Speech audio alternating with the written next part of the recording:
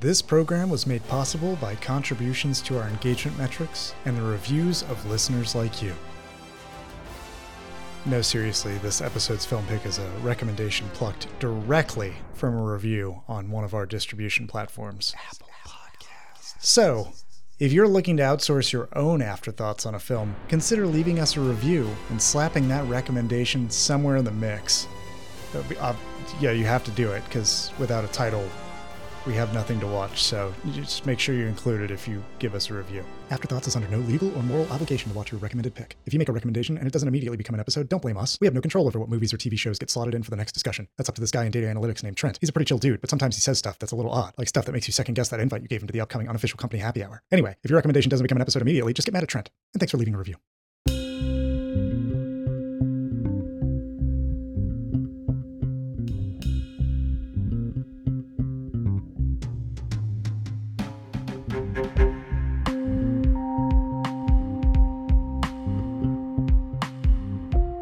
Welcome to Afterthoughts, everybody. I am your host, John Garcia. This night we got a good one, don't we? Joining me at the table is Ryan King. How's it going? This will be one of those times I started watching a movie and partway through realized I'd already watched it before, but oddly took me a while to figure that out. It doesn't usually happen. Yeah, I totally get that. Halfway through this, I realized I was watching the best version of Mr. Smith Goes to Washington that I've ever seen. Yeah. And I was like, oh, wow. Just taking down a different political system, yeah. Exactly. Also joining us is Michael Dixon. What's up, guys? Yeah, really excited to get into this. We have our second listener request episode tonight, so that's pretty exciting. That is correct. This one comes to us from Tyler, and tonight we're talking about Harakiri, the 1962 movie directed by Masaki Kobayashi. 猿の国にいたり元芸州広重福島家の浪人と称する者表玄関に訪ね来たいかがなさるおつもりかなとはこれのことでござるかなさよHarakiri, the story of a man who, a ronin, I should say, a wandering samurai without a lord, showing up at like a palace to basically commit suicide, ritual Japanese suicide. He is seeking a courtyard to do it in, and the courtyard of this particular master happens to have some history with him. It's kind of like the mystery of the movie as it goes on. So that's the basic like premise, and it has twists and turns, and it kind of has this it's framed in a way that's just this grand story being told in a very quiet, like peaceful place, but it's about a lot of like the brutal acts that are committed in 17th century Japan under a system that is supposed to instill honor and like dignity and a bunch of other idealism. So it's like this clash of reality versus the ideals that were in Japanese politics in the 17th century. This is the first time that I've seen this movie, and I'm curious what y'all thought. So I'll just kind of get my initial thoughts out of the way. I already said I really liked this as like a Mr. Smith Goes to Washington sort of stand-in. It is a great filibuster when you know really at the end is of a it, lot of filibustering, yeah, at the end of it, you know, Jimmy Stewart's going to stab himself on the congressional floor. That's like the Simpsons version of Mr. Smith Goes to Washington with Mel Gibson. Yeah, it is. Definitely. He like kills the vice president with the American flag or some shit. Yeah. Yeah. But yeah, I found it to be really gripping. I thought that the stylistic shots, there was a shot in here that reminded me of Texas Chainsaw Massacre when he's like walking up on the palace. It looked very similar to that same kind of like behind a person walking into sort of ominous territory. How do you think they're going to commit harakiri? you think they're going to come up and ask us for jobs or threaten to commit suicide? Do you think this blood on that wall means there was illness here? Yeah, so it definitely gripped me with a lot of the cinematography within it, and then the mystery within it, because it starts in such a way where you're told a story, and reminded me of Rashomon in a bit, in a little way too, because of the sort of difference between what happened versus what was depicted, and sort of this telling of like reality versus the myths that are made.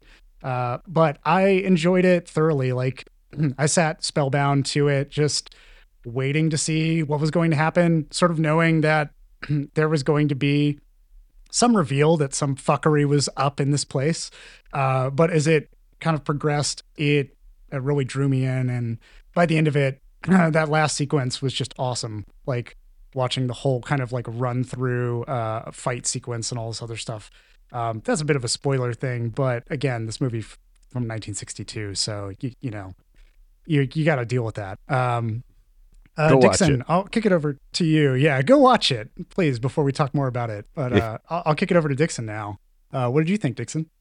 Yeah, I really enjoyed this. I have had this sitting on my shelf for a couple of years and hadn't gotten around to cracking it open. And you know, glad that Tyler gave me an excuse to watch this week.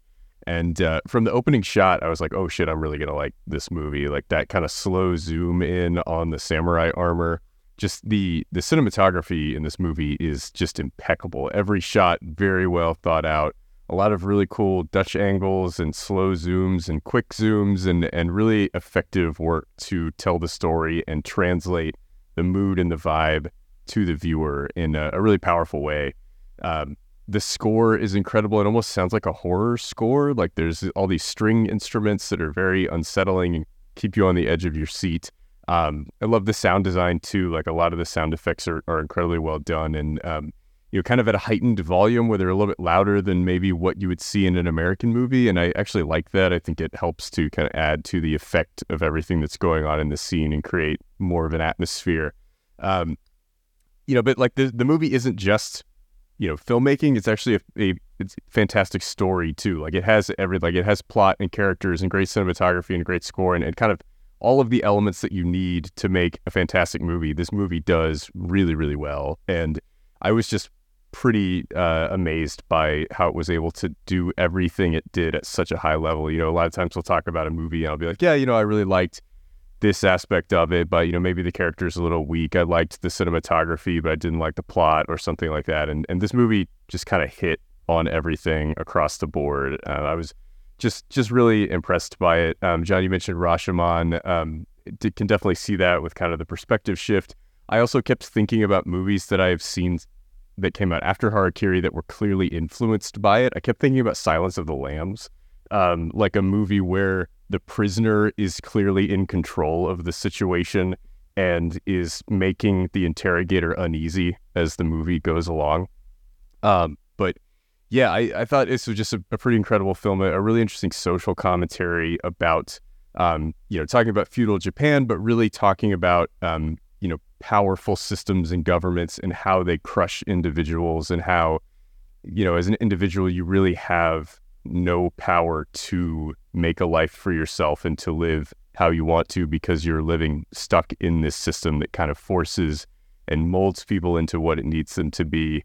And I thought it was really powerful. It made me think a lot about, the U.S. government today and, how it treats its citizens, how its military is incompetent and a lot of things like that. What are you talking about? We've never lost a war, Dixon. Everybody knows that. Yeah, not one that Congress has approved.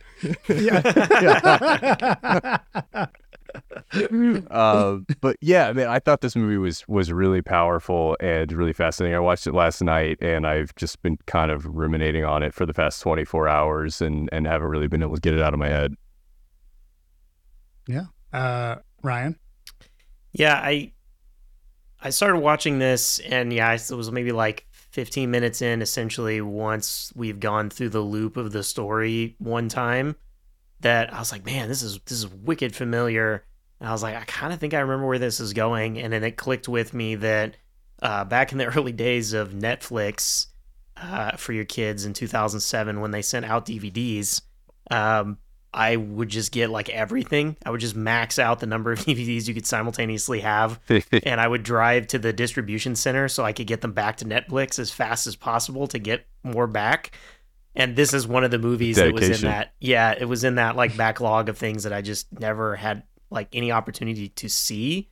Just because it had a DVD release, but it wasn't the kind of thing that you'd find at Blockbuster or or what have you. So I tore through a bunch and I watched this, and I, in the back of my mind, I remember all the stuff about it, but I couldn't have told you if you asked me about this movie right away what it was.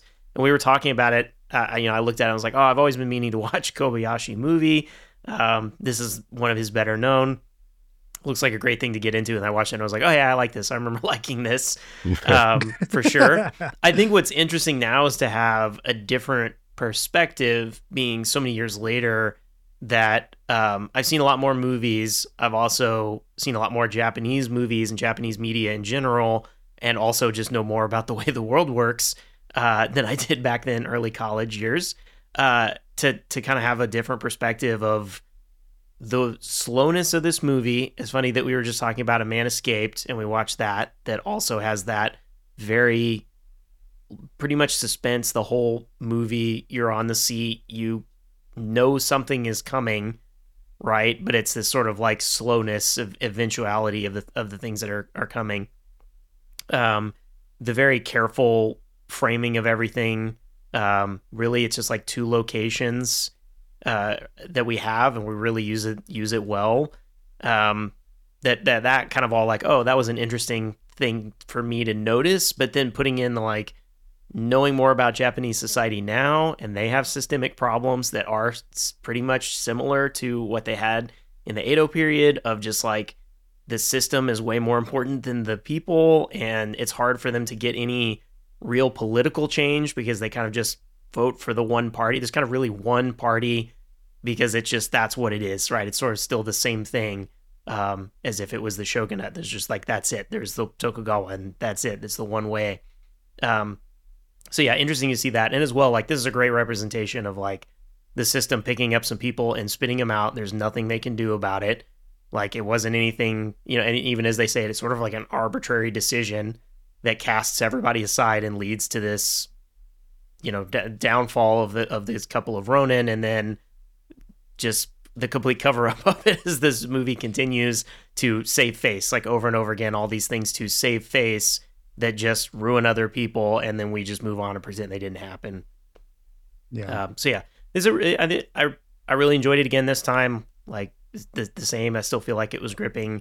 Little bits I didn't quite remember that it was good to kind of see again and be like, oh yeah, okay. Yeah. I'm actually kind of curious to bring this up with Dixon. So like the year before this, Yojimbo came out, and then I think it's 2 years after this, Fistful of Dollars came out. And I feel like this is some missing piece too, because there's so much like facial expression that's emphasized in this, like the close-ups and everything that I think Leone is known for in his work. Yeah. It seemed like this was kind of present. I was curious if you picked up on anything else or like saw other influences, kind of similar work. But yeah, that's interesting. There's definitely a lot of close-ups, and it feels kind of like a more modern edit. Like it doesn't feel like a 1962 movie. It feels more like a late 60s or 70s movie with the way they're kind of constructing it and having these quick zooms and these close-up shots that, I don't know if I imagine Leone probably had seen this because he loved Yojimbo so much. Like, he was probably watching a lot of these types of movies at the time. Yeah, I don't remember as many like quick zooms in Yojimbo as there were in this, and definitely like close in on multiple different people's faces. That you're right is a lot more of that Italian cinema. The whole frame is someone's face, like in, and those snap zooms on the action, the tension. Yeah, it feels like Leone took the plot of Yojimbo and took some of the style of Kobayashi, but like really accentuated it. Yeah. So this tells the story of Tsugumo, I believe is his name. Mm-hmm. He's the Ronin that wanders in. I think that the way that it sets the stage too, like I mentioned earlier, being reminded of Texas Chainsaw Massacre. Like that's just a weird, wild thing to kind of throw out when you're talking about this kind of movie, I feel. But it really did have that, like, the palace was like ominous and drawing in. I really liked so much of this sort of being like these, the locations are either really tight or they're very disorienting in the way that they're presented. Like, and in one case, it opens up into like a wide field. And I feel like that, there was such a good grip on like what was needed for each sequence, for each setting. But I wanted to get y'all's kind of like take on how did y'all feel about environments, like the way that they were used here? We talked about, Dixon, you talked about how like it was impeccably shot. Like, in terms of feelings of like claustrophobia versus wide open areas, like how did you feel about spacing in this? Yeah, I thought the scenes at the palace were very kind of organized and felt claustrophobic. And like, you know, you have all these small rooms with these kind of very thin walls where they're separating into very small compartments. There's a lot of 1-2 back and forth shots, kind of make you feel like you are confined within this area. And then you go out into the courtyard and it's a little more open, but you're still very confined by all these walls. And it feels like the kind of impending power of this group of people, of samurai, that is you know, powering over people who come up and request things from them. And then, you know, the scenes of outside of this place showing just the desperate poverty that is happening out in the world. Either they're in a small shack and feel very claustrophobic, or they're just kind of out and there's a lot of open space and you feel kind of the vastness of the poverty and the nothingness that is weighing down upon those characters. And so, yeah, the space is definitely very important in how they construct these characters and show you what they're going through. Yeah, I think definitely that the tension in those scenes that are interior, where they're discussing, like, what do we do? What are we supposed to do? Do we just give him money to go away? You know, do we try to trick him into continuing through this? And it's like a room full of people and they're really on top of each other. And then similarly, we kind of have some like one-off conversations where it's just the two people in the room, again, like really right on top of each other. That adds to that tension. And then even though like when they're outside, we have the multiple shots in the courtyard where they're planning to have the ceremony. It's again filled with people kind of all around the sides, and at certain points, like even more people come in and fill it up more. And so there's just this like tenseness of all of the people filling these spaces. Yeah, and it feels too with the way that the blocking is done, and like the lineup of the different actors, those samurai.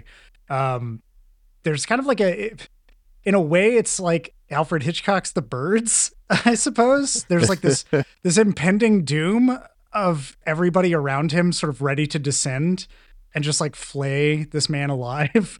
Either, you know, by using the tools of the like honor system that's been developed in that culture, or actually just like pure violence of, hey, we're all going to just like descend on you and strike you down no matter what.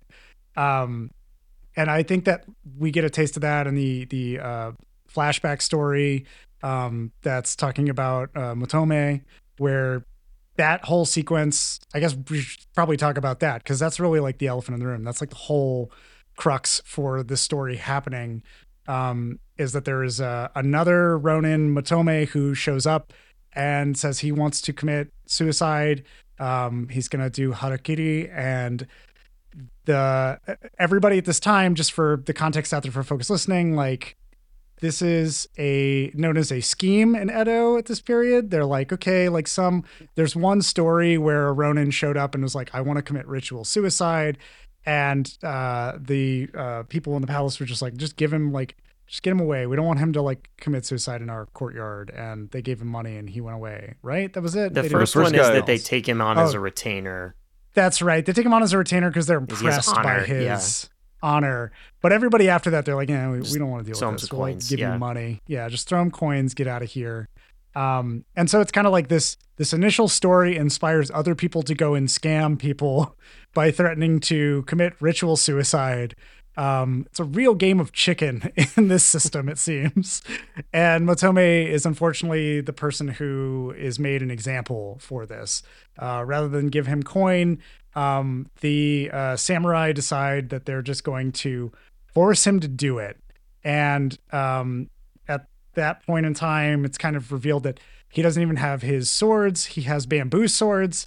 And they do the extra fucked up thing and say, oh, a real samurai would die by his own blades. So you just got to fucking disembowel yourself using bamboo sword. So just fucking do it. And that scene where you're watching everybody kind of sit around him and you're feeling like that there's a bit of like iffiness as they're like, okay, you're seeing his reactions to what they're saying of like, well, they're deliberating. What do we do? And he thinks that he's kind of got like, he could be one of these scammers. I really enjoy the way the movie sort of makes you feel initially like the palace samurai feel. They're just like, this guy's probably trying to scam us. We're going to give him what for. And he, the system, he deserves it. This is how the system is built. You're not supposed to abuse the system. Yeah. So, at the start, you almost root for the samurai against this guy coming in and asking to commit suicide because you're like, oh, they're playing a trick on him. Like this guy's a piece of shit. He just wants some money and isn't actually wanting to go through this honorable sacrifice and death, and like, fuck this guy. They're just gonna string him along and take this to its logical conclusion and make an example out of him. And you're kind of rooting for them to show him to be the fraud that he is until they actually go all the way through with it and you're horrified. Yeah, the tension of like, exactly. Is he gonna run away? Like, is he gonna call himself out and like lose face and just be like, I'm sorry, and leave? And you just keep prodding down the steps of like, how far will it go? Yeah. So then from there, it's like that whole sequence of escalating phase through phase where you can initially see that he has dismay on his face when they say, okay, we'll let you use our courtyard. And then he starts to beg for like a 2-day reprieve to go and do something. And you're like, wow, this guy's really squirming. For something, it's really impressive to see that from a storytelling standpoint, just because to not be fully familiar with, not to say that you have to be fully familiar with Japanese culture to know that this is what's happening, but you can just feel like the emotional tension of the characters. I don't think that you have to know anything about the honor system or what it is. You can just tell from the emotion from the actors, like, this guy is hiding something and he really doesn't want them to find out. And that becomes like a piece of the mystery of like, why the fuck would he come in here trying to do this? And to have the initial explanation be, oh, he did it for money because that's a thing that you could do.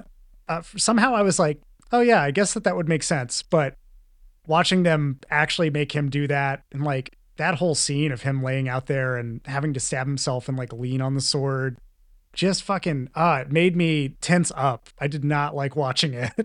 Yeah, and then the really guy, his second, who's supposed to cut his head off once he disembowels him, he's like, why aren't you slashing your intestines open? It's like he knows that he has a bamboo sword, but he's just fucking with him and making him prolong his agony, and it's just so incredibly cruel and upsetting to watch.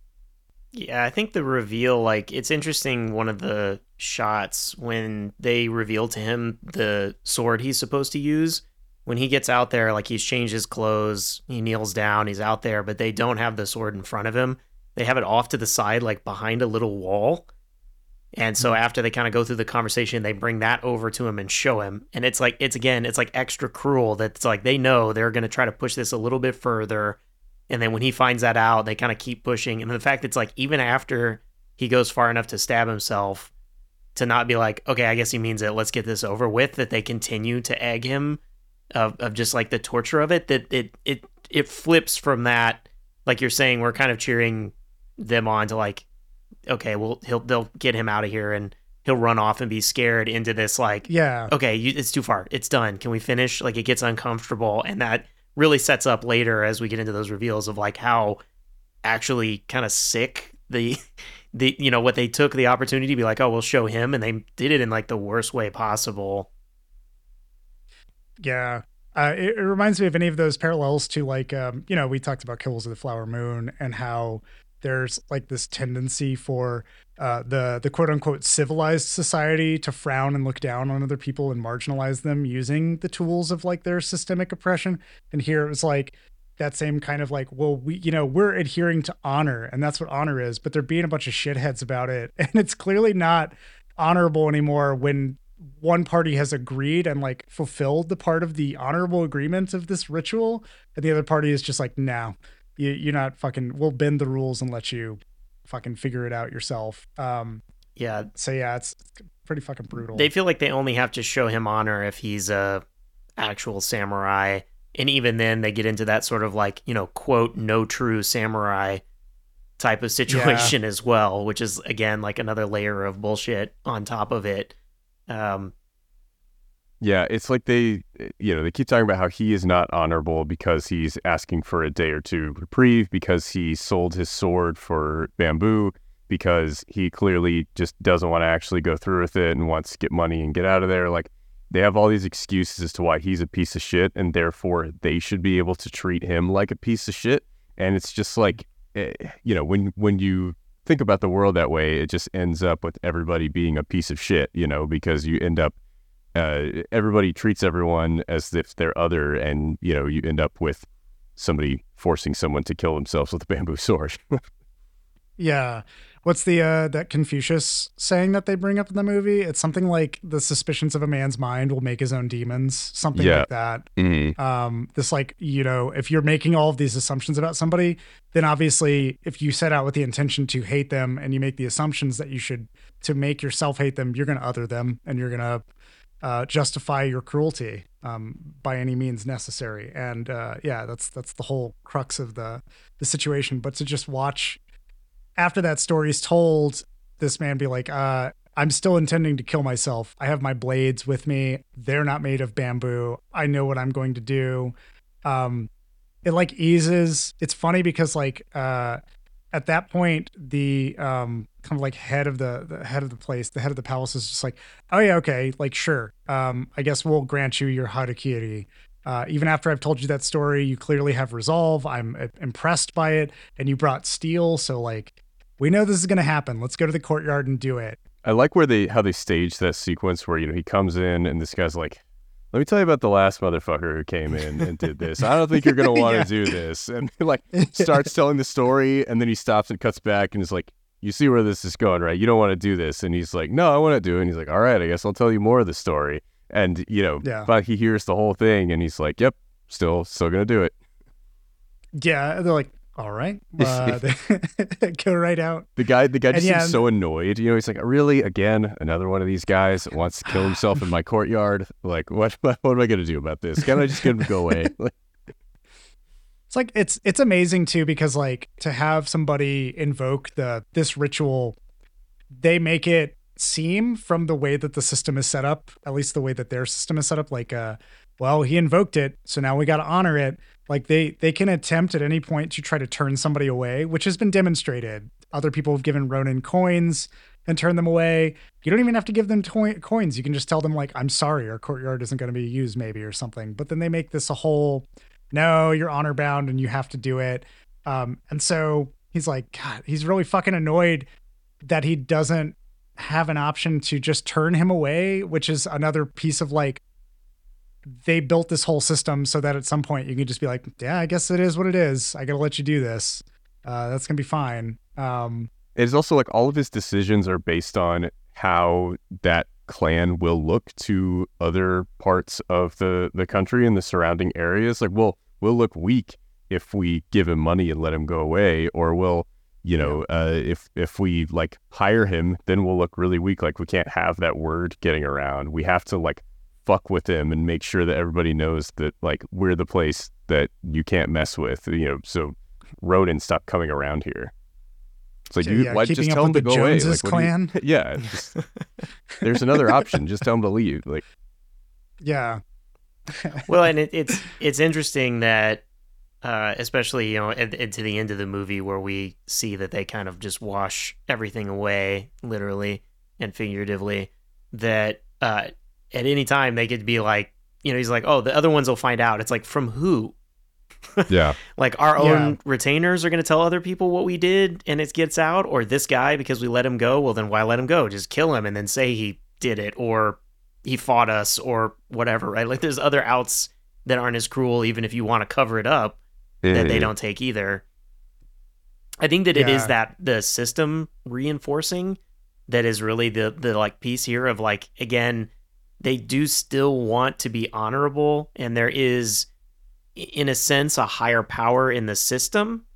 There is, some amount of like belief in afterlife, in the Bushido code that you die honorably, as well as how it like reflects on your family, whether anyone knows that you did that honorably. It's like intrinsically that honor is important. Sort of, I'm equating it somewhat to like the Christian belief in sin. Like, you sinned, the world, the universe knows you sinned, whether other people found out or not. Sort of that same system of honor is kind of in place. Yeah. I mean, like, even one of the samurai talks about, like, well, you'll want to probably not die here because then your lonely ghost will, like, haunt this or that. And, like, they have a place and a time that they will kill somebody and then they will tell people about it. And it's interesting to watch the whole movie set up all of that. Like, it really walks you through that from the beginning part of this is a justified act to then being like, nope, this is absolute cruelty. Then falling back to like, no, well, there are like rules in this system here, here, and here. And by the end of it, it just like completely disassembles all of those rules and all of that system with a chaotic fight that is, it's almost Lord of the Flies kind of is how it feels. Like it's that like you've switched from a civilized society to now it's just pure violence. Yeah. And it's like wreaking havoc through like the halls of this great palace, which is like a monument to the kind of honor and status that is built in this era of feudal Japan. But yeah, like that in between that and like the very formal aspects of addressing the counselor and seeking a request, I really loved Tsugumo's like, I request that this one samurai be my second. And he's like, well, he's sick. Like 3 of them being sick. And he's just like fucking around laughing about it. Like, yeah, they're so much more tired of it. The Yeah. second one, they're like, yeah, just this guy's fine. Just fucking pick anybody. Yeah. Well, the first one is like, oh, he's seems to be indisposed. We'll send someone out to get him. Like, in the meantime, we'll just wait, and you can tell us your tale. Yeah. And he's like, I love the coyness as well, where he's like, you don't want to hear this old man's useless ramblings. Yeah. Whatever. So much baiting in this. And it's one of those things where you're like, okay, I definitely recognize he's using the system of politeness. Dixon, you and I have both seen Saltburn recently, which is another movie about somebody using the politeness of like an upper class to exploit and destroy it from the inside. And that it's always fun to see that happen. So here I was like both intrigued by how horrific a lot of the events that were being described were. Just in general, the premise of Harakiri is gripping. Like to see it's one of those things where if somebody says that they're going to do this, they're committed to doing something. Part of you wants to see if they actually are going to do it. And I think that like hooks from the beginning of the movie. And yeah, for sure. Follows, like brings you through. Well, Ryan, this is your second viewing of it that you remember. Was there anything else? Yeah, anything maybe that you Ryan's picked up seen on? it 4 or 5 times. Yeah, We who don't knows know. how many times I've Who seen it. knows? Yeah, I think I remember the initial sort of you hear the one story, our main character says, oh, I don't know that guy. And then once he gets in there, he's like, man, I might have known him. And then he proceeds to describe how essentially he's his adopted son and like slowly lowers you into that story. And I remember that. I remember the switch. What I didn't remember as well, that I think was really interesting is kind of the unraveling of the code at the end and the cover up. As we see through their like logbook of like nothing really important happened today. Bunch of people got sick. Right. Like that's it. Bunch of illnesses. It was crazy. Anyway, moving on. A bunch of people came down with katana fever. Yeah. That was interesting because I now I'm like, okay, I really can see the whole package of the movie of this complete beatdown of the Bushido code, which I think then it's an interesting we were talking a little bit about the like anti-westerns this last year, that this is really like the anti-samurai movies. And there is a, somewhat, we mentioned Yojimbo, there's kind of a mix in this time period in Japanese cinema between continuing to look back wistfully on the Edo period and some movies like this. And I would say Yojimbo also kind of, break down the system. So, like Seven Samurai kind of holds it up, and then like Yojimbo kind of breaks it down, and those are, really close to each other and when they came out. So it's interesting to see how it's presented here, really just being brought down and just kind of like it's, this bullshit not to necessarily be upheld. Yeah, if Yojimbo like poked some holes in the samurai movie, then Harakiri just like completely flattened it to the ground. Yeah. And, yeah. It's interesting how, he goes through his story and, I love how the perspective shifts from, this guy who we told the story about, who we made him kill himself with the bamboo sword. You kind of think he's a piece of shit, even though they were so cruel to him, because he just seems like, what is he doing? He's just coming by trying to trick them into giving him money, acting like he's honorable, but clearly doesn't want to actually go through this thing that he says he does. But then you see the whole story unfold from Tsugume's perspective, and you see what that whole family has gone through and all the trials that they have been through. And, they were samurai for this, rich clan that was disbanded, and then they were just kind of forced to wander the countryside looking for jobs and, get to a point where, there's a grandfather, a daughter, a son-in-law, and a baby, and they don't have any money, and they're just kind of scraping by and trying to figure out how to live. And, the samurai clan isn't necessarily at fault for that, but I don't know that they're blameless in that either. The feudal society, it's not built by the samurai, but it is upheld by the samurai. And, I can easily see how they could be held responsible for poverty occurring in the country and, kind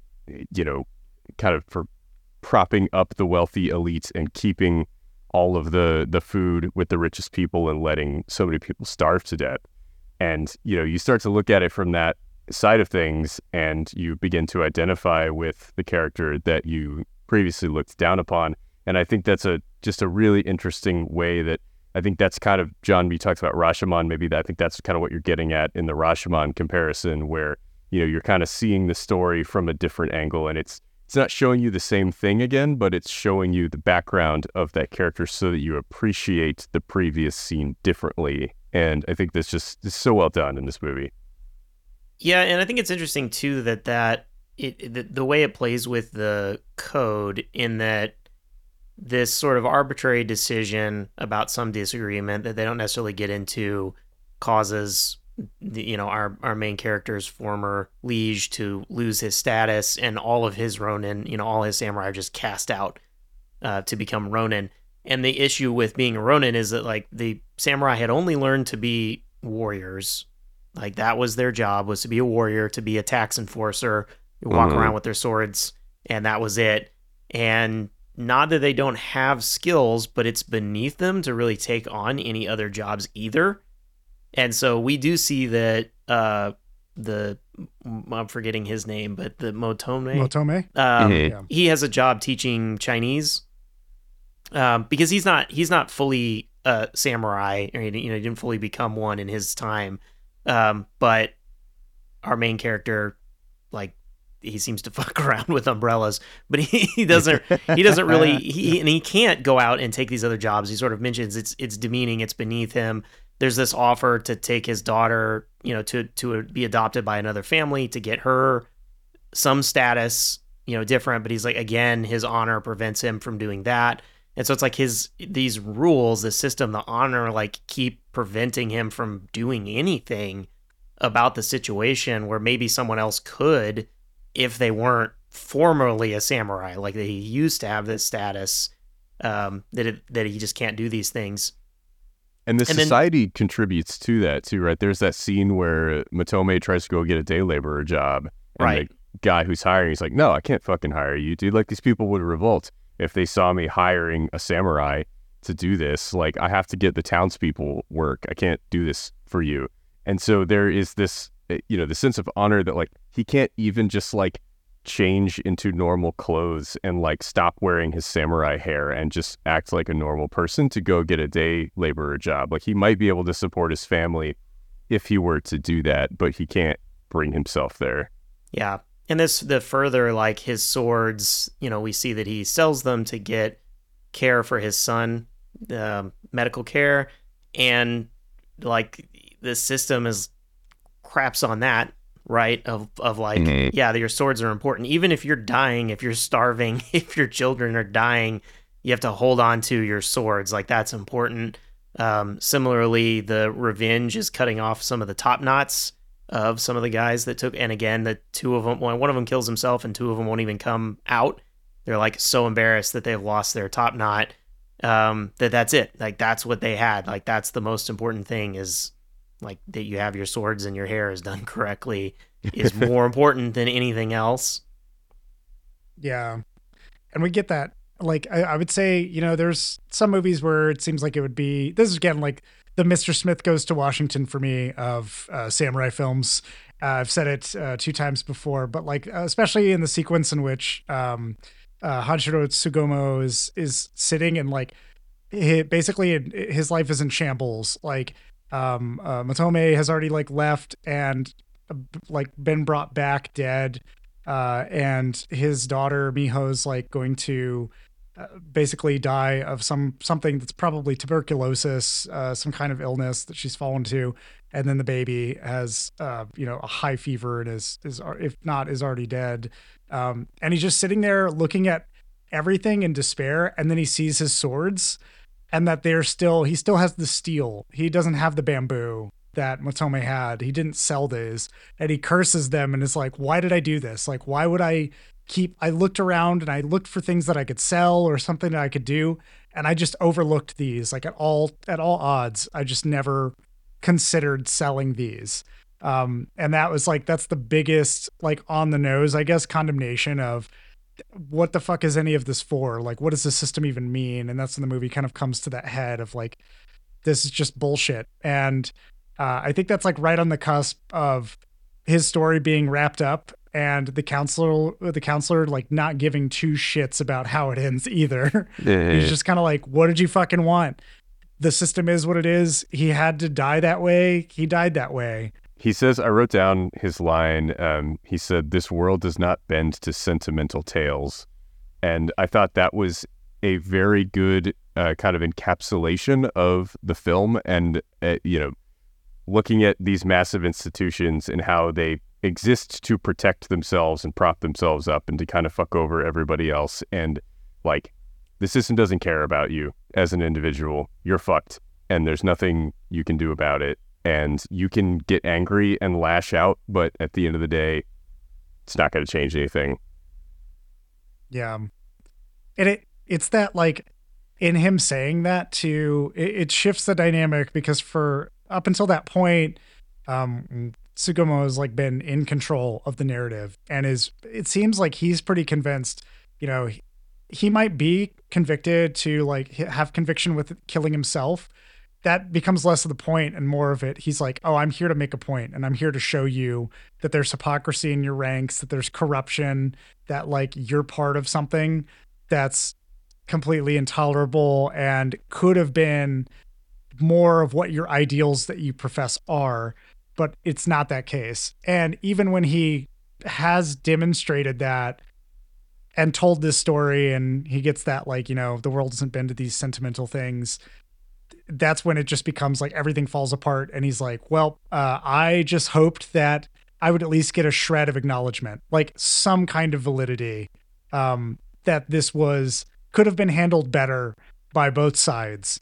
And rather than give that, they're like, no, like, just no, that's not. So that's when he finally is just like, well, fuck it. Here are, like, 3 top knots of your supposed top samurai.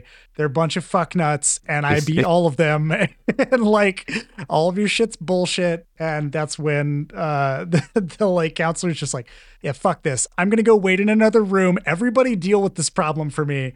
I'm just going to listen until it's done. And, like, That whole sequence is just so, there's such a pit of despair in it for me as somebody in the audience watching. I'm just like, is it going to end just like this? And we just watch him die and then it fucking rolls credits.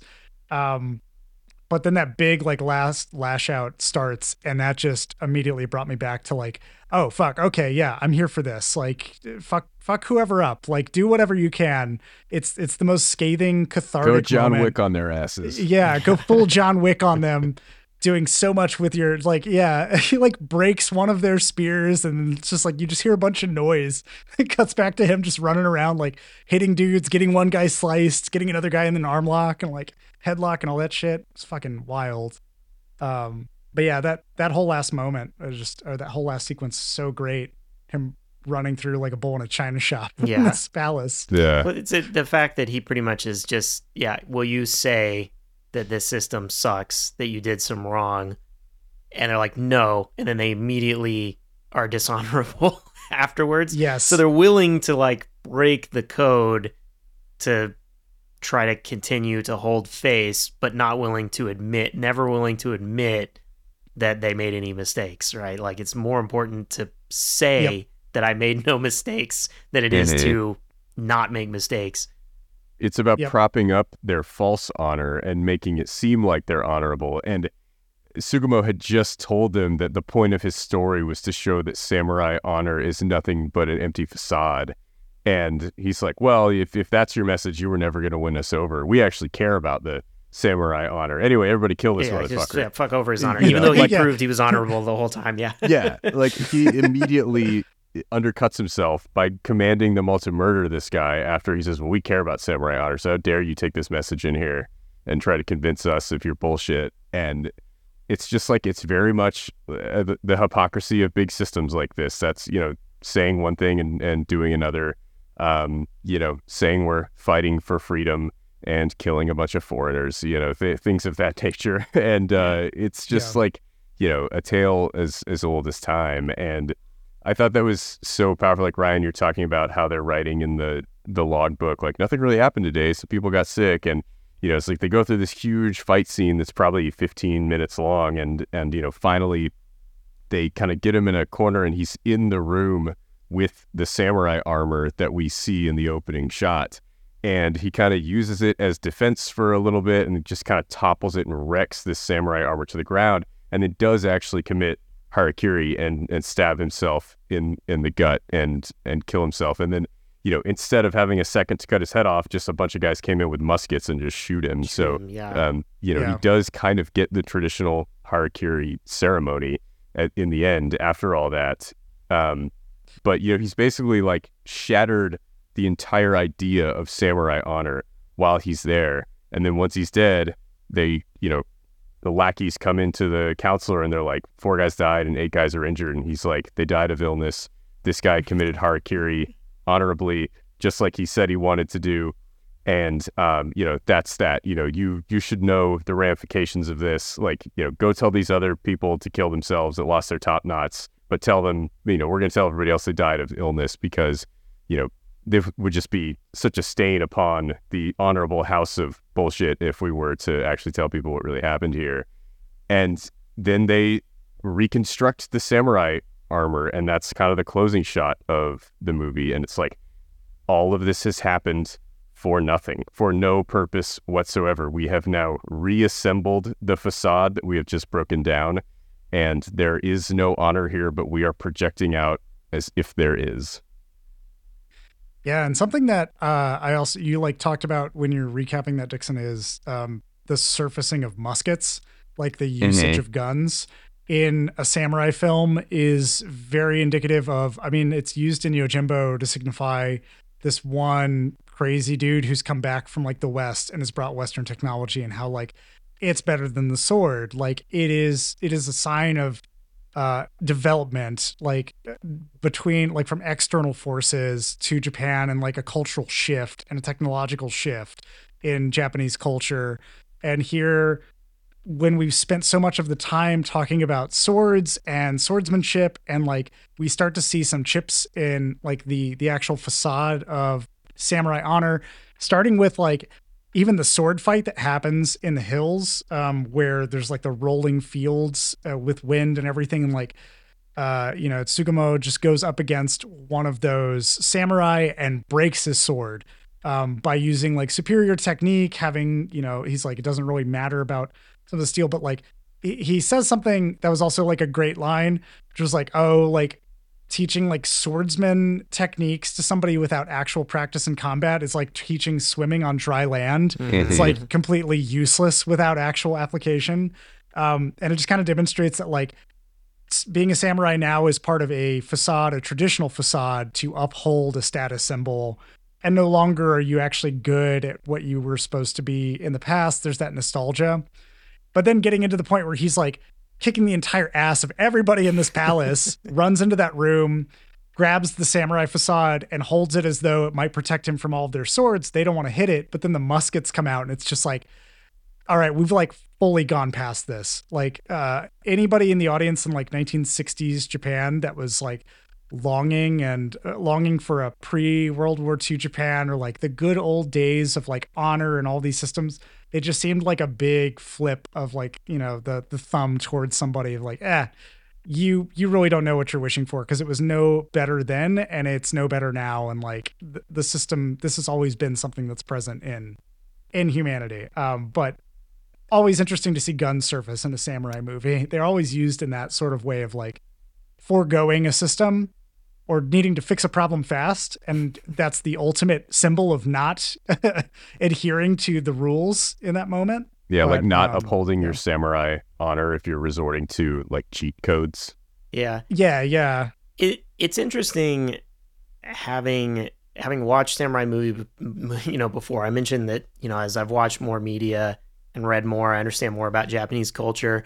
I do think in the movie they were presenting it sort of as the, like a classical, Western style of shooting someone, right, to kill them as a punishment, right?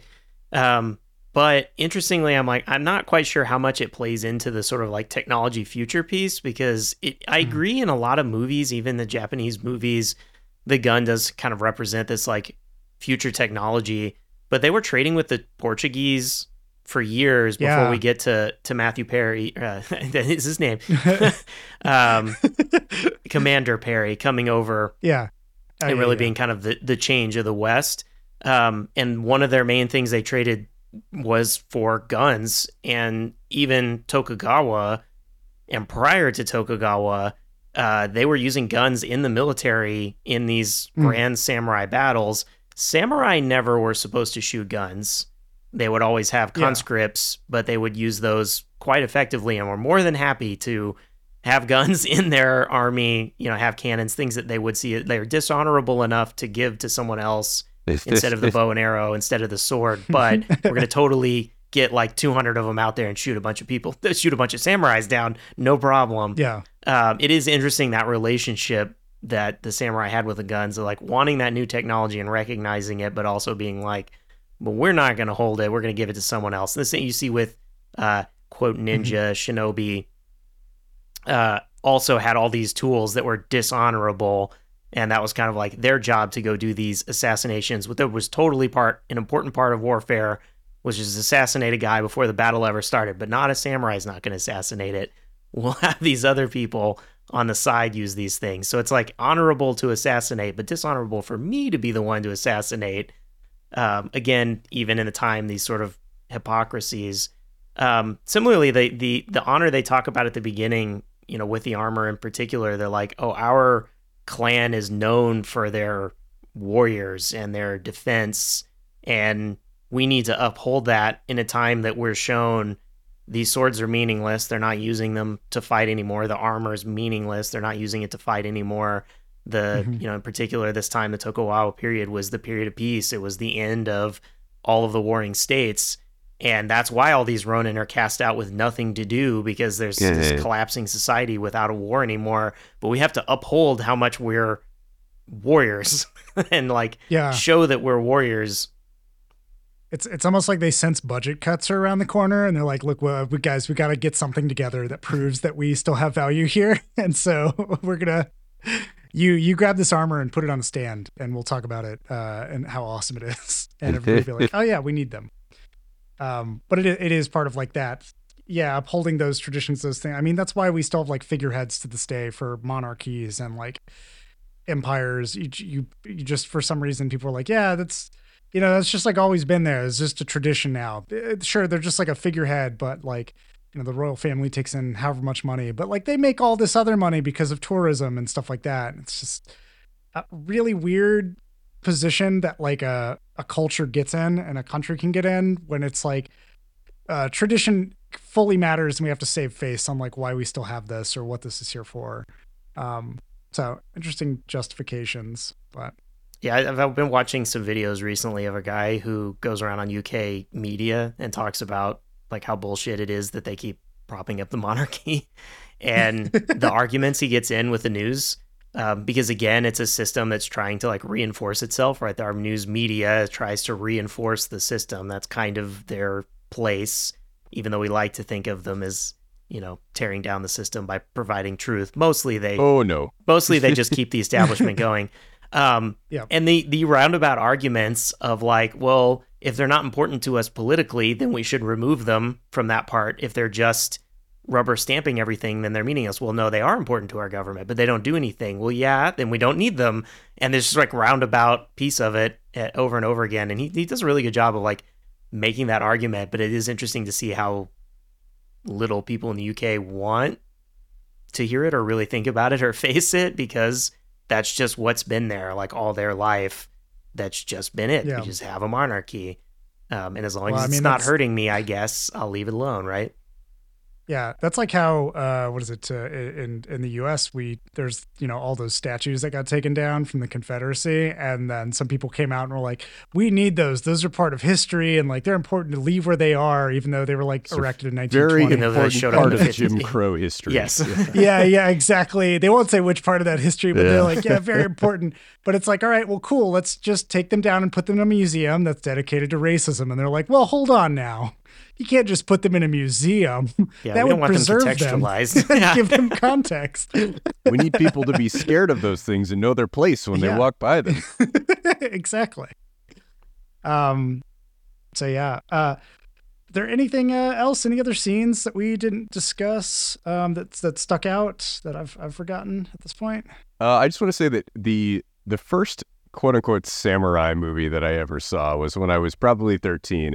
And that was the Tom Cruise vehicle, The Last Samurai. The Last Samurai, and, I was going to say. I loved that movie when I was a teenager, and I haven't seen it since, and I imagine it probably sucks pretty hard.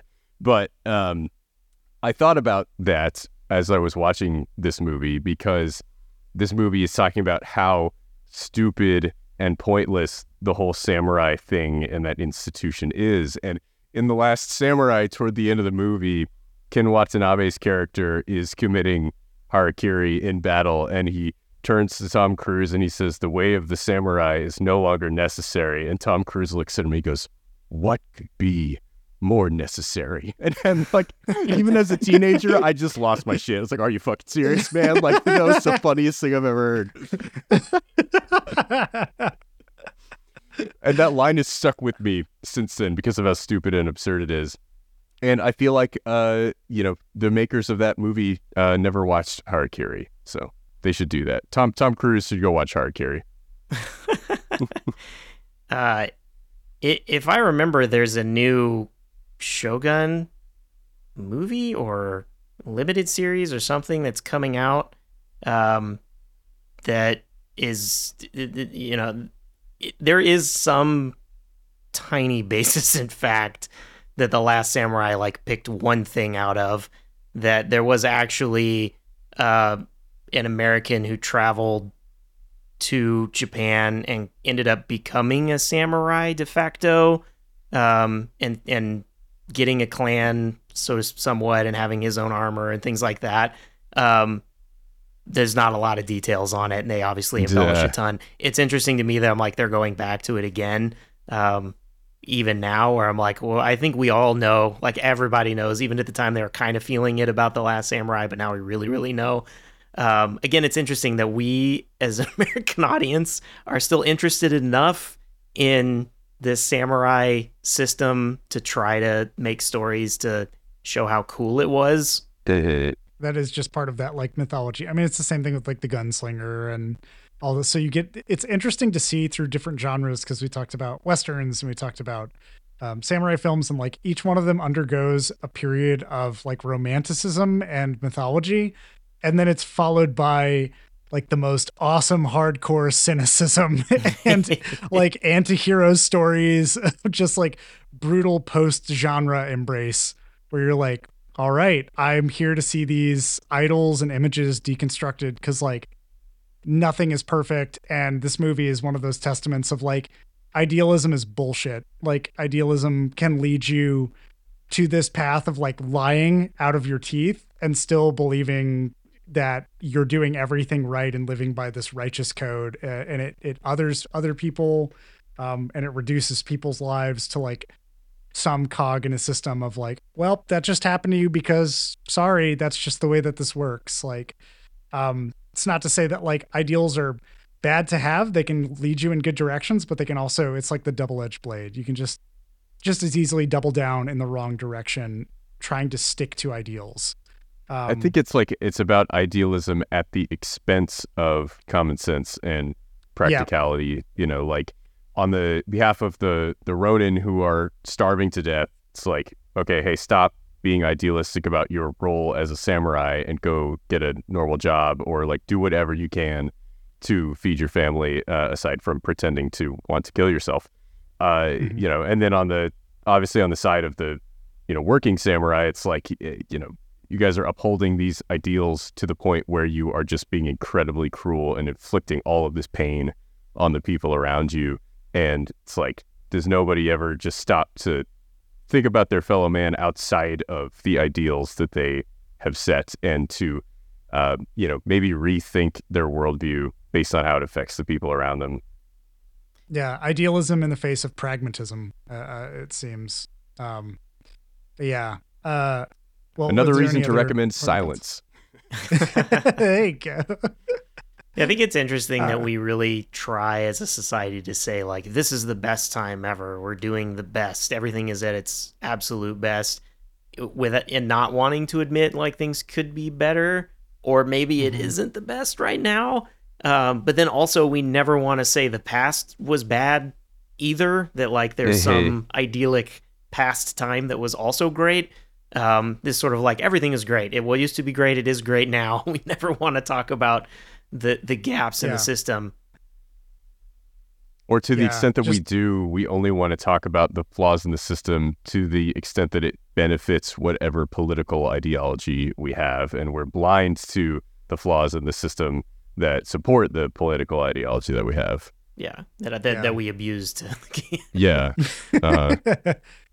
I don't know what you guys are talking about. Everything's great.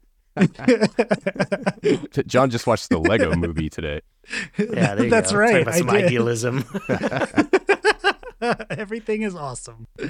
Well, cool. Well, I know that I would recommend this. Dixon, would you recommend this? Yes, I would absolutely recommend this. I gave this 5 stars on Letterboxd. I fucking loved it. I'm excited to watch it again and to explore more of Kobayashi's films. I've seen a handful of Kurosawa, and I haven't been a huge fan of his. I really like Ozu. I want to get into Kobayashi and some more Japanese filmmakers and to see what else is out there. The Criterion Blu-ray of this was like one of the best 1080p Blu-ray restorations that I've ever seen. Like the picture quality was insane. Like I was pretty surprised at how good it looked, and it was just a very fun watch. I would highly recommend anybody to check that out, or any version of it that you can find. The movie's great. Yeah. Ryan, would you recommend this? Yeah, I totally recommend this. I think it's good to have in your belt of samurai movies, to not just have the ones that are action fests, to have something that really does talk about the system and its failures, and you know, the type of people and the hidden hypocrisies within it. Kurosawa, like that's what came over for the most part, and I think is still really big, looming over Japanese historical cinema. And I think that his samurai movies are really what people tend to look at, but I think some of his better stuff is like high and low, like some of his detective or even just like later in his life, the things that were just individual personal pieces that weren't as like overly dramatic as those were action oriented. But there's really are these other great creators, even at the same time, totally a contemporary of Kurosawa who's making something absolutely excellent. You just don't hear out as much. And so yeah, this is really great. I think it's great. As an anti-samurai, anti-Western kind of mentality of like not looking back, idealize everything. Kind of bad luck that they're from the Fukushima clan of Hiroshima. Like it was, I was like, wow, that's double down on being really weird as the years have passed. Double whammy. Yeah, and you'll notice that I avoided asking if anybody would recommend Harakiri because no Harakiri, no seppuku. Yeah, don't do it. No death is honorable. Try to stay alive if you can. We all shit ourselves when we die. There's no way there's honor in that. Well, thanks for joining us on this episode. I have been your host, John Garcia. With me as always, Ryan King. I don't really have anything. This is like we're talking about such a down on systems, down on society, suicides. There's no Ryan? quick jokes here. Why aren't you gonna make levity of this? Here, I'll just write in my logbook. We talked about a movie. It was great. Yeah. There you go. That's a good one. And Michael Dixon, thanks for putting up with our bullshit.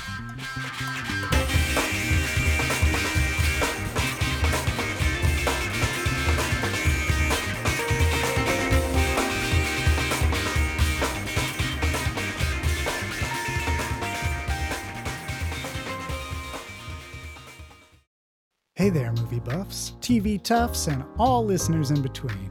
John here from the Afterthoughts podcast. I just wanted to drop in at the end of this episode and say thanks for listening. If you've got afterthoughts of your own to share, hit us up. You can find us on Twitter, Facebook, and Instagram at The Afterpod, or jump into a conversation on our Discord server. You can find info for this and more at theafterpod.transistor.fm. Thanks again for listening, and we'll catch you on the next episode.